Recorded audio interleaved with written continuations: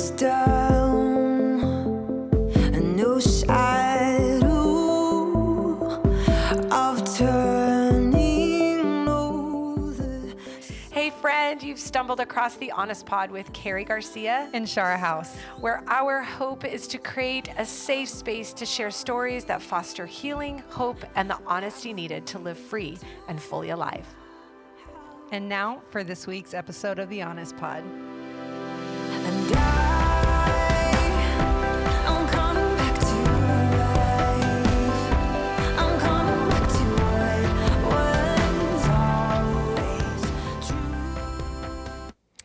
Hey friends, I am so excited to be back. We've had a couple weeks where you've gotten to listen to a couple of messages. Actually, those two messages are very near and dear to my heart because they are something that I have just been sitting in the past several months. Gosh, 8 months maybe.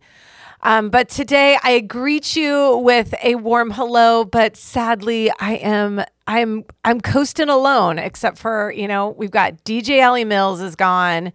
My beautiful co-host Shara is gone. They are taking a little bit of a break.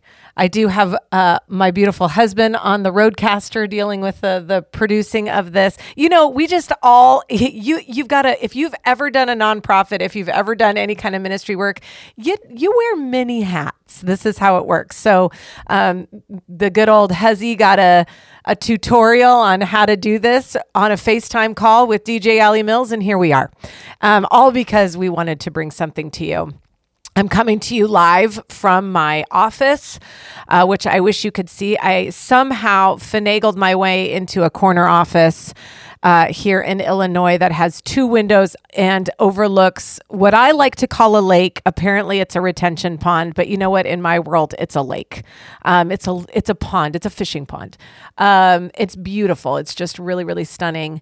But here's what I need to let you know. Now, I'm going to do my best not to talk about weather every time I get on here because your girl's struggling. I mean, I had to go look for jackets the other day and I look like I'm wearing a sleeping bag from head to toe. It like everyone's telling me to get jackets down to my ankles and it's difficult. I look crazy. But apparently fashion goes out the window when your life is at stake because it's that cold. But I will say, okay, so this particular week is going to be warm. And by warm, I mean, it's going to be like 70 degrees, which that is warm. That's a warm experience. I have a feeling that these Illinoisans, I don't really know what they're fully called, but I'm calling them Illinoisans, are going to be, frolicking in bikinis because this is very warm for them. But here's the catch here. Is that everybody gave me a warning. Everybody said, all right, Carrie, this is the week. It's warm. We had one of our coworkers literally take a day off in the middle of this week because it was warm because you have to do preparations. Everyone was like, this is the week you hang your Christmas lights. This is the week that you clean out your garage so you can fit 2 cars in it. This is the week that if you wanted to do anything on your house, around your house, with your house, if you want to be a human, this is the week to do it because this is the only time it's actually going to be warm until like April or even May. I think that's what they said the last time. There was a snow in April. Anyway, I'm just saying all of this because my amazing brother's coming into town this week. And I told him, I'm like, you're coming into town on the only good weekend before the storm comes, before everyone's in like lockdown and not because of COVID, but because of winter. So we're putting them to work. We're putting Christmas lights up. Is it the beginning of November? You betcha. Are we cleaning out our garage so we can fit 2 cars? Yes, because can you imagine us being out in the driveway having to clean off our cars? We don't know what we're doing. We'll die out there.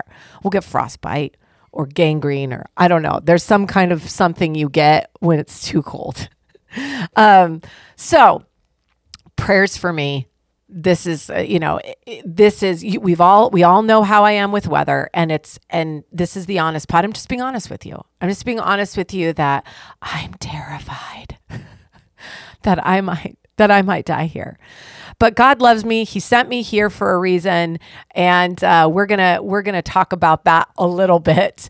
But I just wanted to lament with all of you out there, those who are in some kind of weather. You get this apparently, and if you're in California, I just feel like every time you listen to this, you're just going to be so thankful for where you live. Although I will say, my mortgage is like less than half of what I was paying in California. And I got gas today and I filled up my tank and it was $29. I filled up my tank for $29. So you get the good with the bad. You know what I'm saying? So Christmas lights are going up this weekend. If you want to follow me, Carrie Scott Garcia on Instagram, I do nothing that's very spiritual on there, but I do give you insights into the drama that is Carrie on the weather and on my Midwest adventures. So that's where I'm at right now. That's how you find me, sitting in my office with the heat turned up to like 72. And I'm looking out my window at my beautiful pond and trees. And I'm just thanking God because he brought me to a place where I got a corner office. So I finally arrived, Mom and Dad, I made it. Here I am. Today, I want to talk to you guys about this concept of holding space. So this is something that's very near and dear to my heart. I use this phrase a ton, and I say we need to hold space for the human heart. And so this has kind of gotten pushed down to holding space. Are you holding space? And I think I know we've gotten a lot of questions around what does it mean to hold space? When you say that, what does that actually mean? Well, I want to give you a scripture to start off with. And the scripture is Proverbs 20, verse 5. And it says, "The purposes of a man's heart are deep waters, but one who has insight draws them out." Let me say that one more time. The purposes of a man's heart are deep waters, but one who has insight draws them out. Now, many of you know my story, or at least bits and pieces of it. Grew up in the church, love God with all my heart, as a young kid. But in our home, it was a struggle. My parents were in ministry and we showed up to church every Sunday wearing our Sunday best. And, I even worked the projector slides. That was like the what is those called, Mario? Like the projector. And then there's what is that thing? The what? The overhead projector. But then like they had the little clear, whatever. Anyway, all of you are in your car or listening to this naming what it is, but I can't remember the name of it. But I would literally change out the choruses, the songs, the verses. And so I was, heavily involved. My mom was on the worship team. My dad preached. I mean, we were in it, right? The problem was that on the outside, we looked great, but on the inside, there was a lot of secrets we were holding on to, secrets that I knew about, but we didn't talk about. So it was like these secrets that we knew, but couldn't ever name, never could have a conversation around. It was like, we know Mom is struggling with an eating disorder. We know that she's struggling with mental illness. We know that as much as my dad was wanting to love us, he was very busy with ministry. And I think some of that was an escape for him to be able to not have to deal with what was going on in our home. We didn't know how to deal with it. And I am such an advocate for church. I mean, I'm literally a pastor on staff at a church. And so I hope that you guys hear my heart that I believe in the local church. I just do believe that if the heart of a man is deep waters, meaning there are these places that my mom's issue wasn't so much her eating disorder, but it was truly this place of, will anybody be brave enough to hold space for the deeper waters of her heart, to hold space for, am I okay to have this conversation about the fact that I'm not okay? And how are we going to handle that as a church? I just read some news today about a fellow pastor, one that is quite well known, and he's had to be let go of his position as a pastor because of infidelity. And And I can't tell you, when I hear this news, I hope we never get desensitized to the fact that this is happening. And the questions that I go to immediately was, who were his people? And why were they not asking the harder questions? Why were they not able? Why did he not feel able to be able to talk about the struggles that he was dealing with? The thing is that, when the Bible talks that, the places of this outward, the murder, covetousness, adultery, all of these things happen because of what's happening in the heart, means that we need to begin to understand how to hold space better for the human heart. That this is really what I believe we as Christians are called to do. And I think the church does really well at focusing in on behaviors. Addictions, whether that's, drugs, pornography, but we don't really, eating disorders, these kind of big behaviors that we can identify. We do bypass over, busyness or ministry being an addiction or success being an addiction, that we don't really talk about those kind of idols because those kind of idols are praised. But I think what we need to come back to is this understanding of when God says that the purposes of a man's heart are deep waters, that we need to go beyond kind of this area of private life where addiction, behavior lives, and go into the deeper waters where we really begin to see why someone is behaving the way they're behaving, that we hold space for those private areas, that we hold space for those deeper waters. So when I say this idea of holding space, I think it's difficult for us to hold space for people because we are so quick to fix people. When we want to fix people, it is so that we can keep them at a distance from our own pain. Because in order to really hold space for someone's heart, in order to be able to engage the deeper waters of their heart, we have to have had those spaces held for us. That we have to be able to name far beyond our behaviors, but into why we're doing what we're doing, the harm that has come in those places that have caused us to want to behave this way or to need to behave this way to survive or to get love, that we actually have to have that space held for us. We have to know what it feels like for someone to see us and someone to love us and to someone to look at us and say, I want to know more about your story.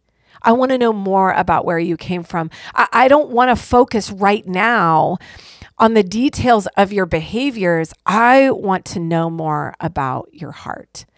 So when I say holding space, it is really as if holding space is our arms open wide saying, your story is not too much for me, and I know that I don't have the power to fix it. That truly Holy Spirit, like that's his job. And us as believers are to be the conduit of really this space for the Holy Spirit to work. That we are providing a room. I kind of identify it like this when we talk about metamorphosis, this idea of transformation, that to transform is to metamorphose. It is to become different. And of course, that brings up the idea of the caterpillar, right? The caterpillar is living his life. He's eating his food. He's getting nutrients to be prepared for what is going to happen. And he then creates this cocoon.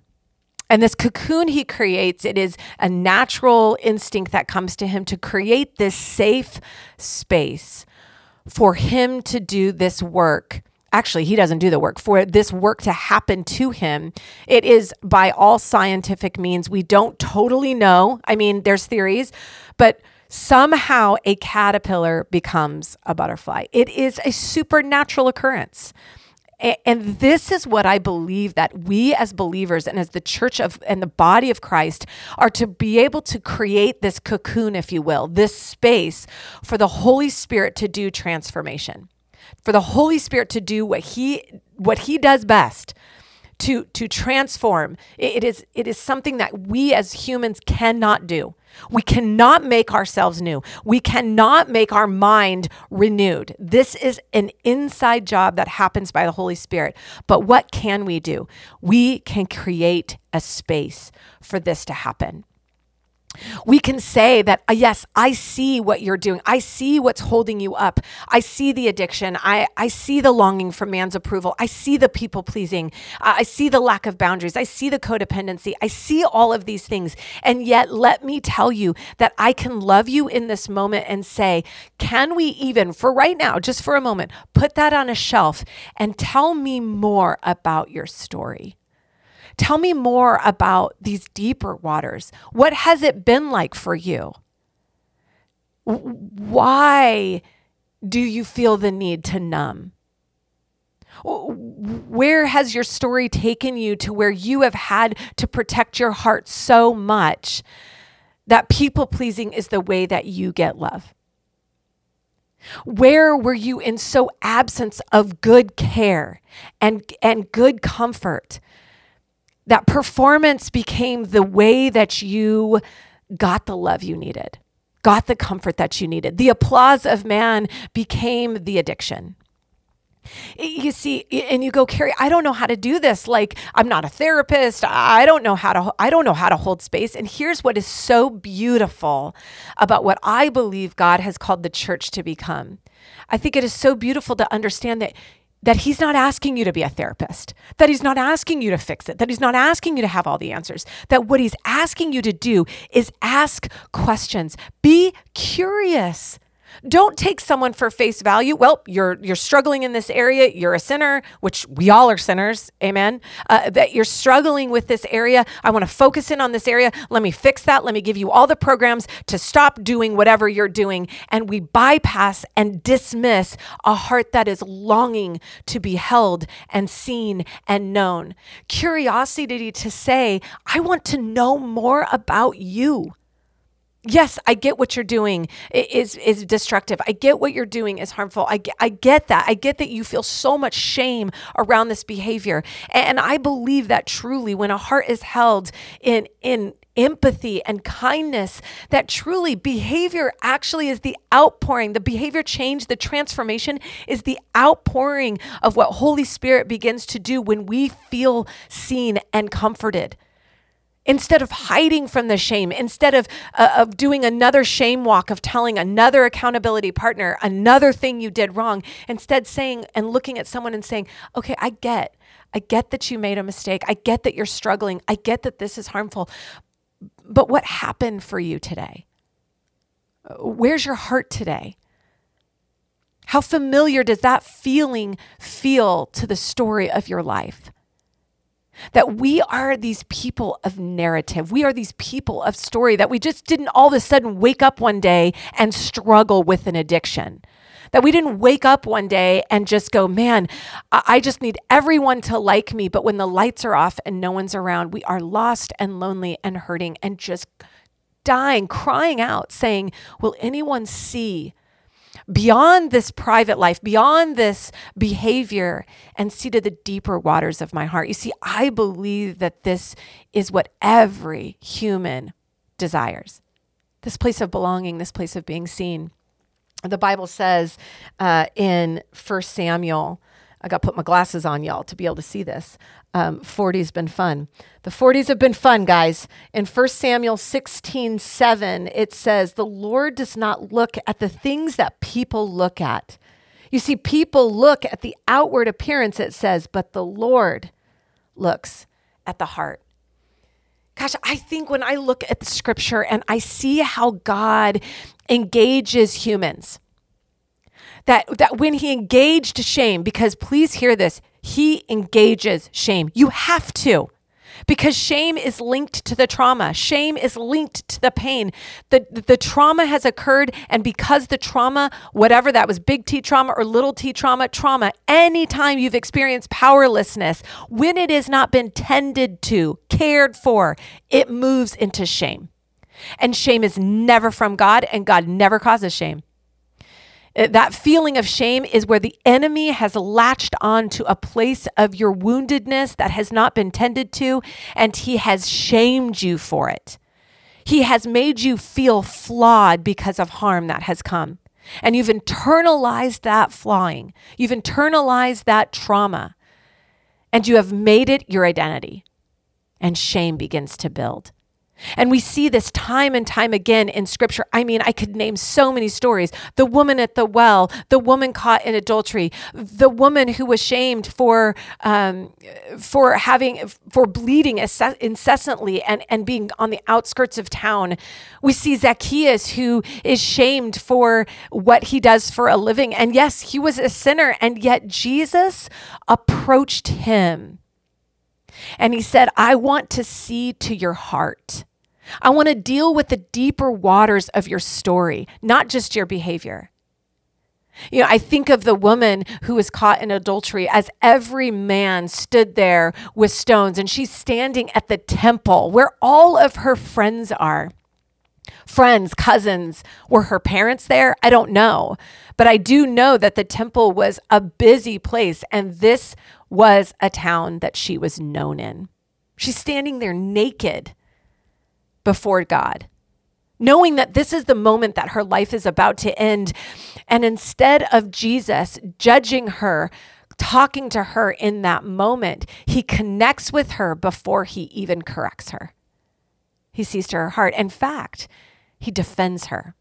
He defends her without even addressing her in that moment, but getting almost in front of her, drawing a line in the sand and making her accusers one by one drop their stones and walk away until it was just her and Jesus. This is God, Jesus, looking to the heart of someone and saying, where are your accusers? Haven't they condemned you? She looks around. They're gone. No, my Lord. They haven't accused me. And he looks at her and he says, I don't condemn you either. Connection. Connection to her heart. Connection to saying, I will see you as a person before I see your behavior. I will see your heart. I will hold space. He literally cleared the temple of people. If I can't show you another way how to hold space, this is it. Clear away the accusations, clear away what people are saying, clear away the stories of behavior, clear away the shame and say, it is just me and you right now in this moment.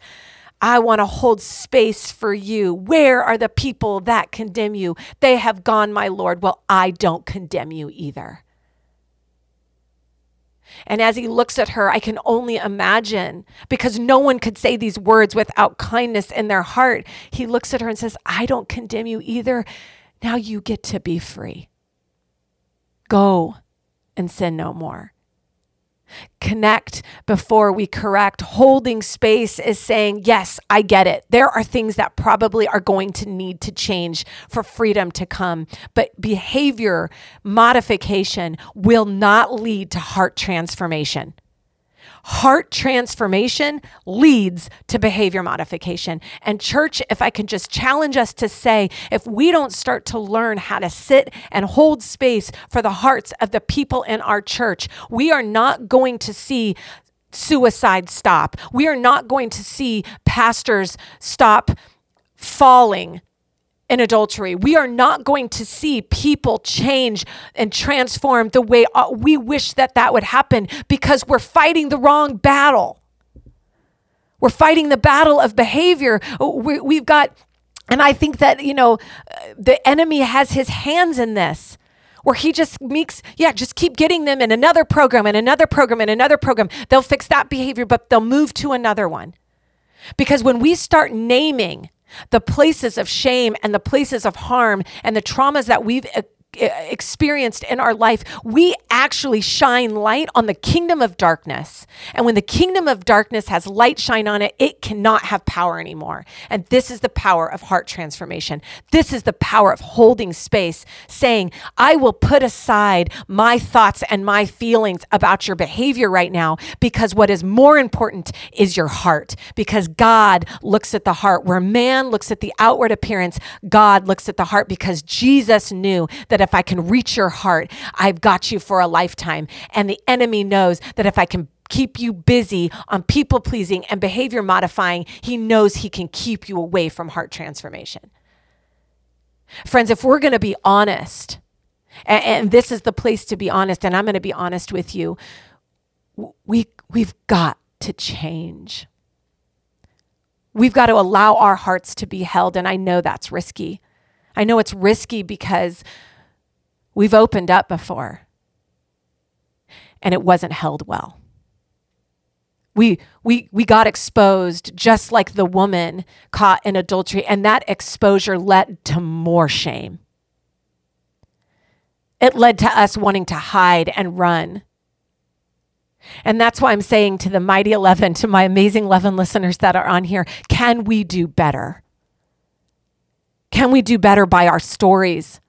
Can we begin to name the harm that has come to us and not minimize it or compare it to someone else's harm, but begin to name where the enemy has worked in our own lives and begin to say, Jesus, I want you to name this with me. I want you to hold this with me. I want you to carry me through. I am tired of trying to run from shame. I will turn and face the shame. I will hold space for my own heart with you, Jesus, and I will let someone else enter in, whether that's a counselor or a pastor or a trusted friend.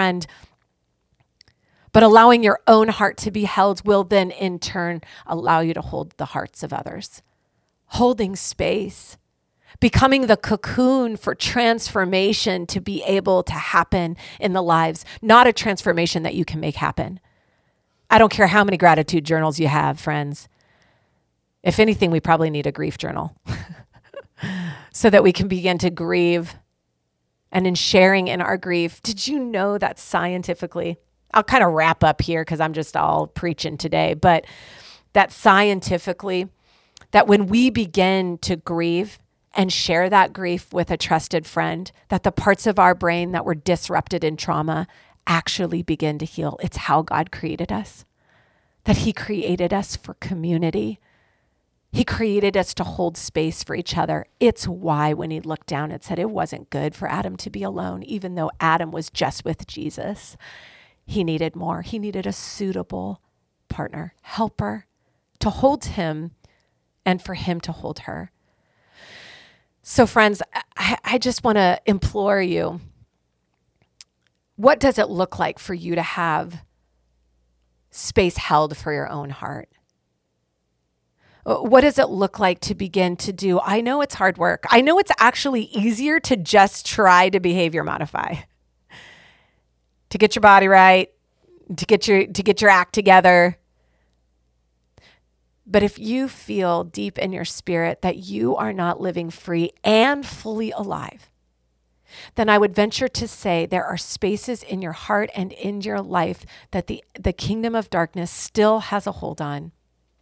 And Jesus wants to shine the light on it, not for condemnation, but for repentance, to bring you back to the places of glory, to bring you to the invitation to this amazing party.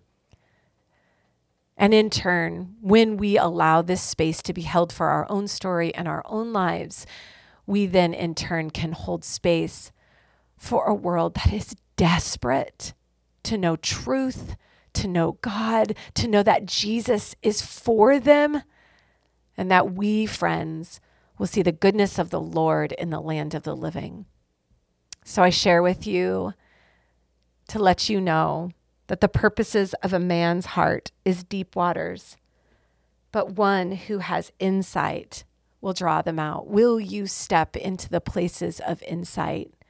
Will you step into the places of wisdom and discernment, of repentance and honesty in your own story, so that you can be the conduit, the cocoon, the holding space for so many hearts out there that long to be restored by the power of Jesus Christ?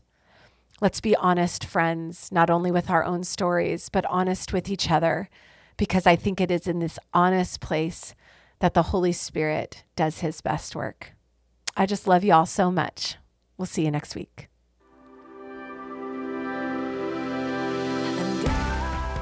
We are so thankful for the talented Tanya Godsey offering her amazing music with us. You can find Tanya on Spotify and other streaming platforms. And hey, we would love to answer any questions you may have for us right here on the show. So you can send us those questions to hello@thehonestpodcast.com.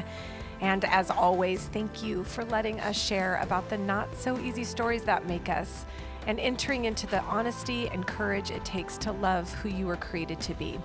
So until the next time, friends, may God's love and kindness be an offering to your heart, both now and always.